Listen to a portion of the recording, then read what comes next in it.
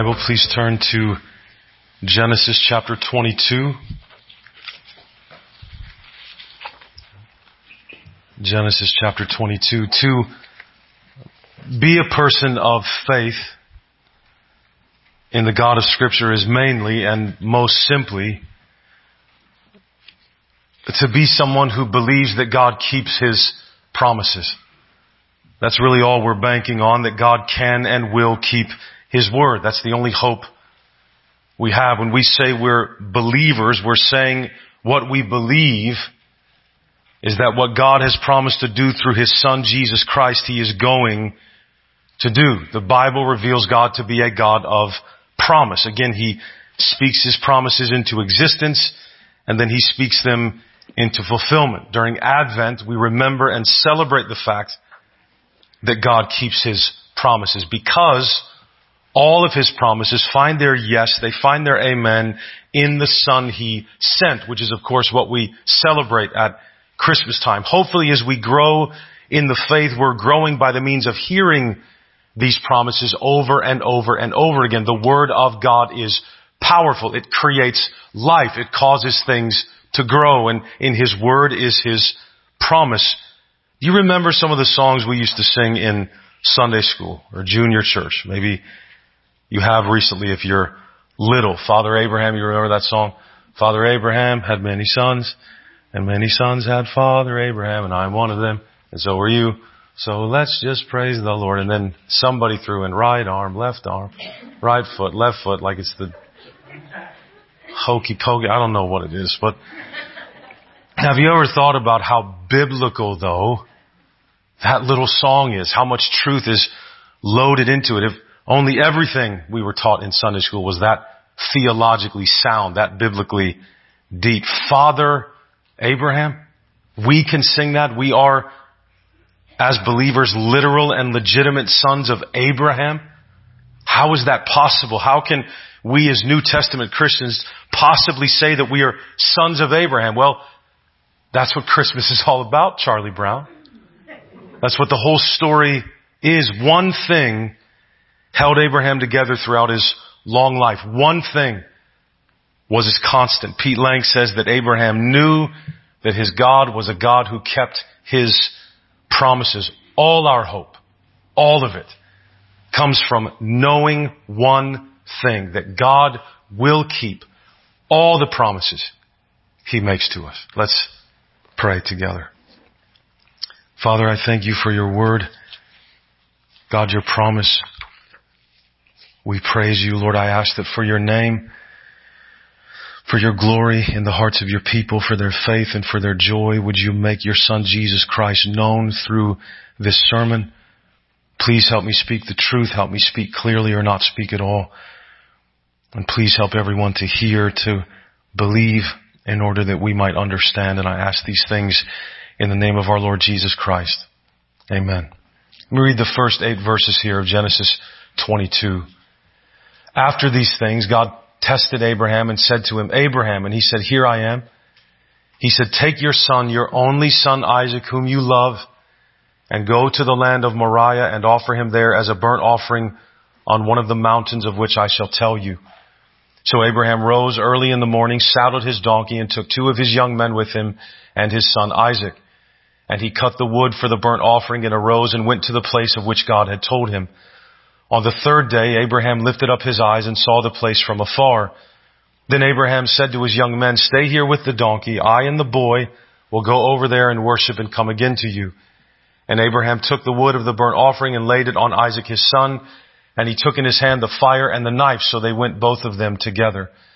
And Isaac said to his father Abraham, My father. And he said, Here I am, my son. He said, Behold the fire and the wood, but where is the lamb for a burnt offering? Abraham said, God will provide for Himself the lamb for a burnt offering, my son. So they went, both of them, together. At the end of Deuteronomy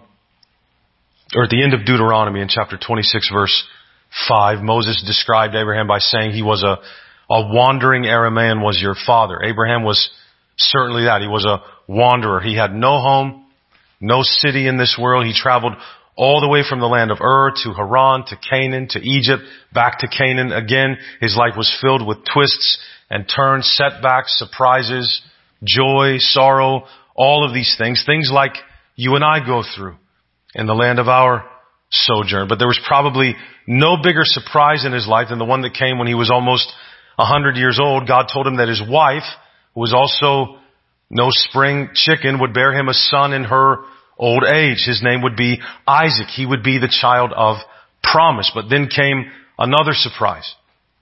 We're reading it here, and this time it wasn't joyous news. God told Abraham to sacrifice his son Isaac. How can the child of promise be sacrificed? Abraham certainly would have known that this child was God's child, right? That as his firstborn, God had the right to his life, but why would God ask this? What could be the point? Why would Abraham have to ever go through this? Because Abraham also knew, we ask how could he go through it? Because he knew that this was a God who kept his promises. So one way or the other, God was going to keep it.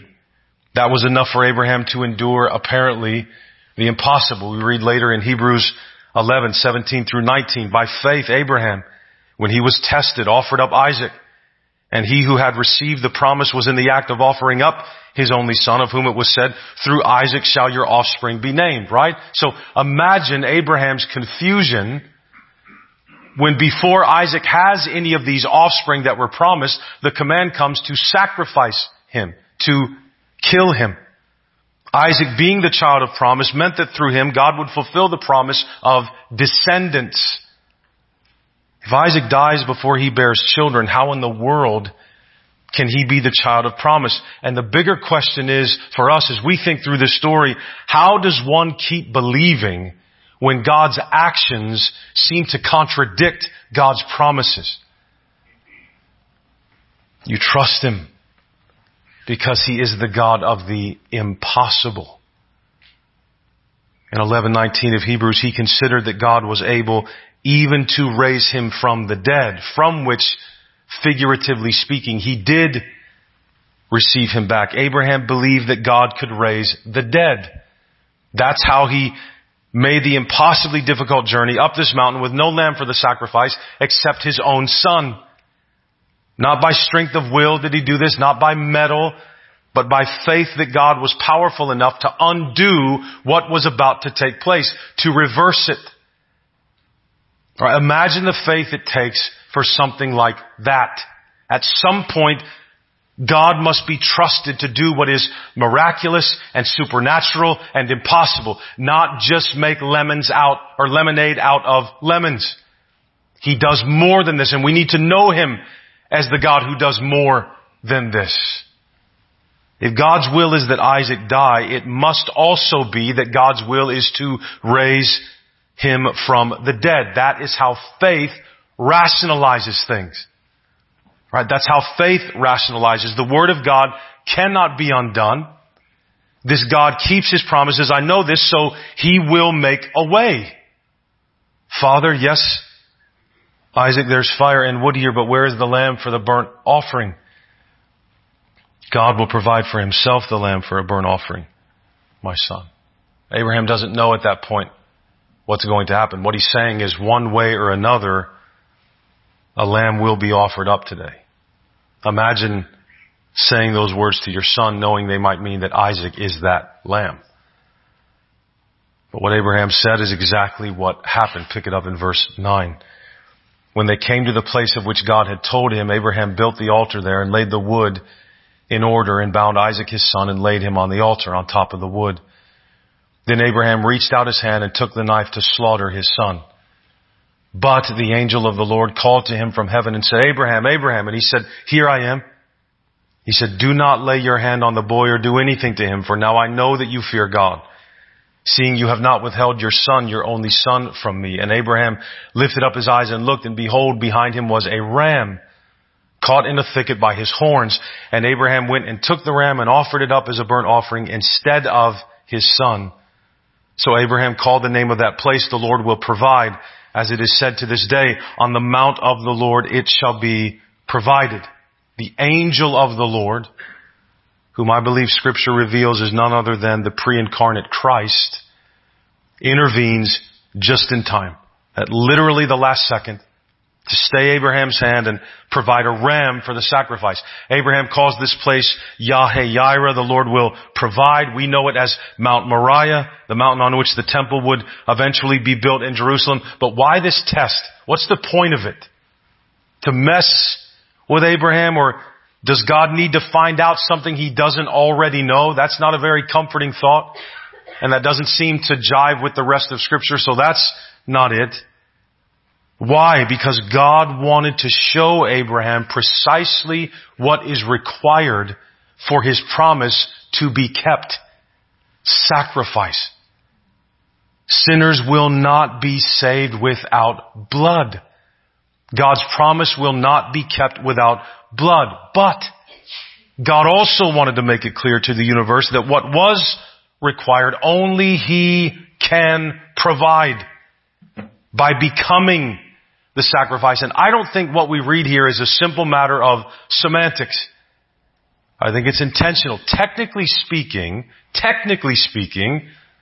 a ram is not a lamb. That's not just a little switch in words that we just brush over.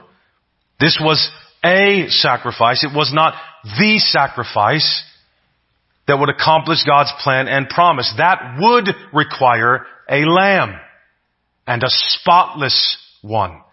And one that wasn't made of wool, but made of flesh. Mount Moriah is also the place where Jesus Christ would come to die as the Lamb of God for the sins of the world. The Lord will provide indeed. The one who stayed Abraham's hand was the one who would one day be laid down on an altar shaped like a cross, which means there would be no one to stay the hand that slayed him. You realize that. The only one that stands between justice and salvation was preoccupied at Calvary. There the Father of all creation would not withhold, would not spare His Son.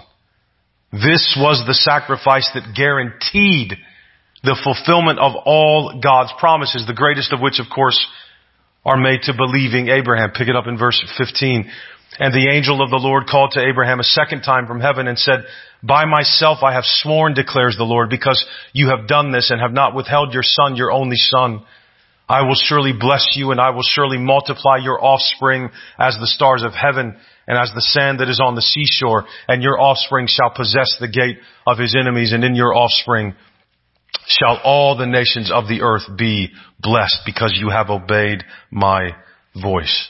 Back in Genesis 12, when He first called Abraham, God promised him that He would bless him in order to make him a blessing to all peoples. After Abraham passes the test of faith, the test to see if he, which again, what is that? If he truly believed that God would keep His promises, God again reiterates it, restates it, promises to him to bless him and his descendants, declaring that through Abraham's offspring, the seed of Isaac, all the nations of the earth would be blessed. Remember the words of Psalm 2 from God the Father to His Son on Mount Zion. Jesus, our Lord, the royal King, you are my Son. Today I have begotten you. Beloved, remember what the obedience of Jesus accomplished in His hour of testing. The Son of David, the Son of Isaac, the Son of Abraham. The blessing of God's great salvation to every nation. For it is those of faith who are the children of Abraham. Galatians 3:7. Who are these descendants? These many sons that Abraham had. What is their DNA? Faith.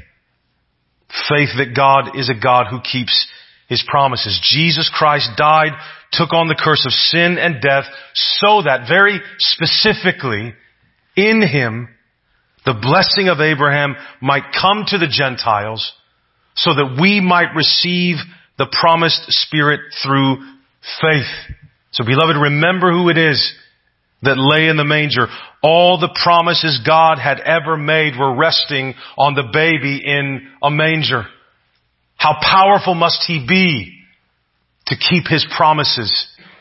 Beloved, the same power that oversaw a baby to adulthood through all of his life to the cross on the appointed day, at the appointed time, for the appointed sacrifice necessary to redeem those He meant to save, is overseeing every moment of your life and mine today.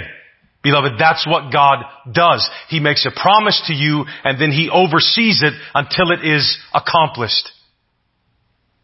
The God of Abraham, Isaac, and Jacob is also the God and Father of our Lord Jesus Christ. And He who did not spare His own Son, but gave Him up for us all, how will He not also with Him freely give us all things?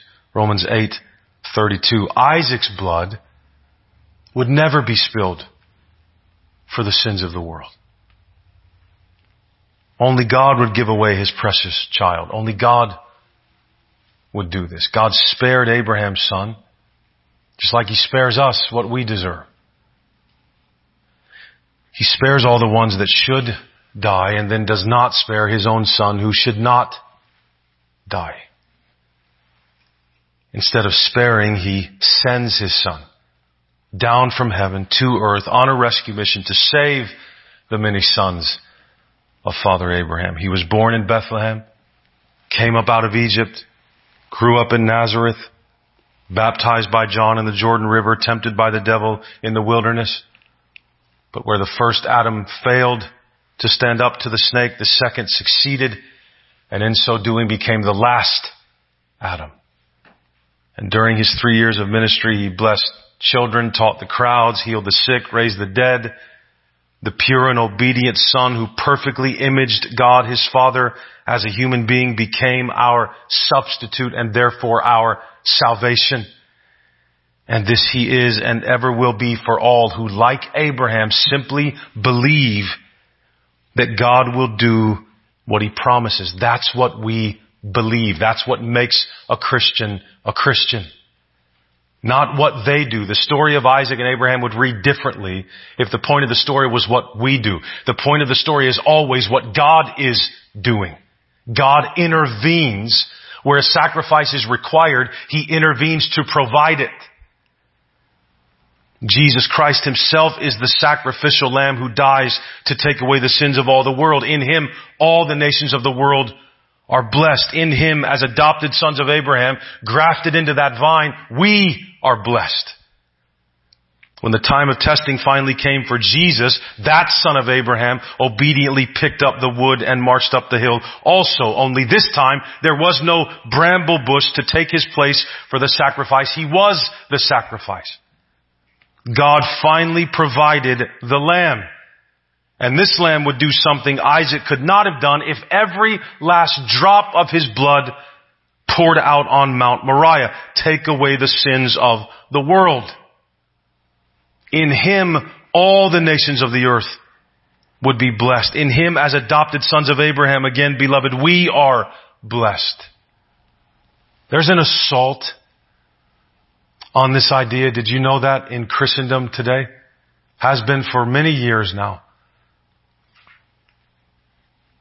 That what God did through Jesus Christ, the technical term for it, the fancy theological term for it is penal substitutionary atonement. And in many theological circles today, they call it divine child abuse. Why would God ever do such a cruel thing, they say? It's abuse. If He punishes Jesus for other people's sins. It's so unjust. You see how false doctrine always sounds like the devil is talking? Always. It just rationalizes, but not by faith, by reason.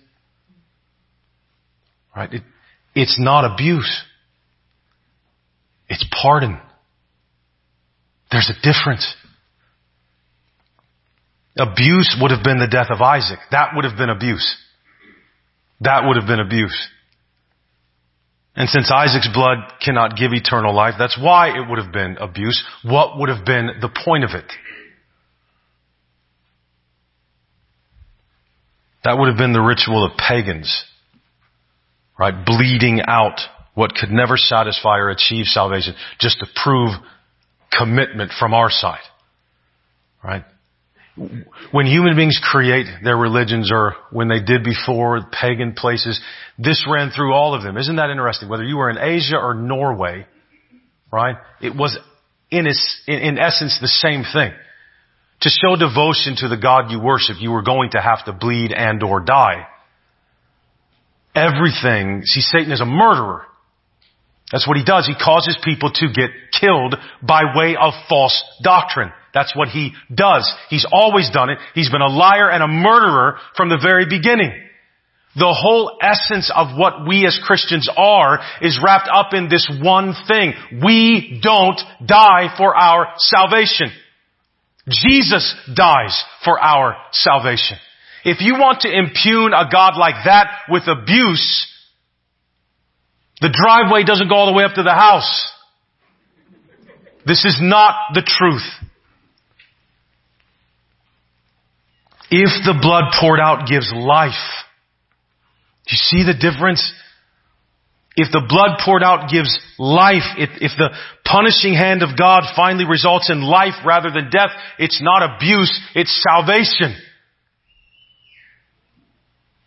It's God clearing the way for something. It's not God ending something. The cross is not the final word. Beloved, this father is not satisfied eventually over time.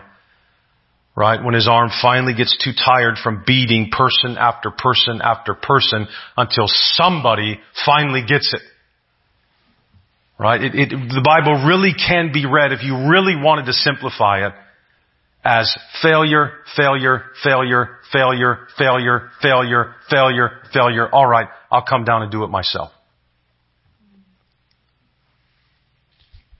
God doesn't stand over us with a whip, demanding that we straighten up and fly right.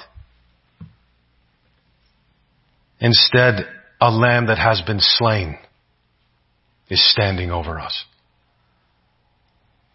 His arms stretched out, palms up, to receive all who simply come to Him for salvation. You see, beloved, this is the issue that really has to end all the discussion. What has God ever done for me? Provided a lamb for your salvation. Father Abraham had many sons, and many sons had Father Abraham, and I, even I, am one of them. And so are you. Are you? Are you one of the many sons? Is that your song too? Then let's just praise the Lord. All our hope comes from knowing one thing, that God will keep all the promises He makes to us. I think I've mentioned it before. There's a great song by a guy named John Mark McMillan called "Counting On." That's the essence of the song. He just says, "You're what I'm counting on." This is Christianity. At the end of the day, I know that I am called to good works. I understand this and accept that. I don't deny that. I understand that because I have been born again, my life should reflect it. I understand and believe all of that. I'm saying I'm not counting on any of that to save me, and I don't want you to either. Don't count on it. Don't think that you're collecting a bag of goodies that you're going to hand to Him on the last day as evidence that He should accept you. Right? In that line of thinking, it would have made sense to kill Isaac. Right? When we die, we don't stay in the ground. We get resurrected. Count on that. Just count on Him. Right? All Christmas is proof. All Christmas is the provision of the Lamb God had always promised to be the sacrifice for us, the one whose blood meant something eternal when it was spilled. All the work has been done. All the payment has been made. Jesus has done all the heavy lifting. God is not a God like the others who can only be appeased by our blood. Isn't it interesting that when we want to show the highest devotion, we want to give up our lives? And God won't accept it as salvation. Because our blood is cheap and we're worthless? No. Because the only blood that can give eternal life has already been spilled. You don't get saved by spilling blood. You get saved by trusting in spilled blood. Not your own, not my own. God is a God unlike any other who gives His own blood, the blood of His Son, for the salvation of those who believe in Him. God does all the sacrificing. You and I do all the benefiting. Salvation is yours and mine for the taking. That's what I'm counting on. This is God's inexpressible gift to you and I. Take it. Take it. Why die for nothing? Take it. Live. Rest in it. It's finished. Merry Christmas. Let's pray.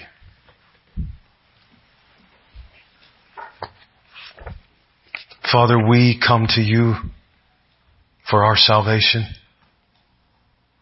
We trust in you to accomplish all that you've willed for us and promised to us.